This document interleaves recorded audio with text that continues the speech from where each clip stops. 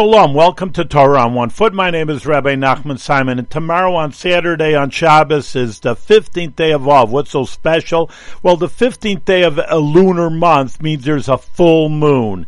All right, so that's very nice. But in any case, every month has a full moon. But it says that in the Mishnah that there's never a greater Yom Tov holiday than the 15th day of Av. And the girls would go around looking with boys and finding shidduchim and marriages, and everybody was super happy. But again, when we say that every month has a full moon, the Jewish people are compared to the moon.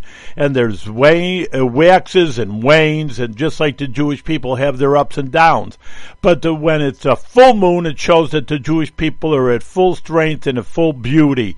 But again, every month has the 15th day of Av. But the news of the 15th day of Av, it comes just less than a week right after Tisha B'Av, the 9th day of Av, which is the saddest day in the Jewish calendar.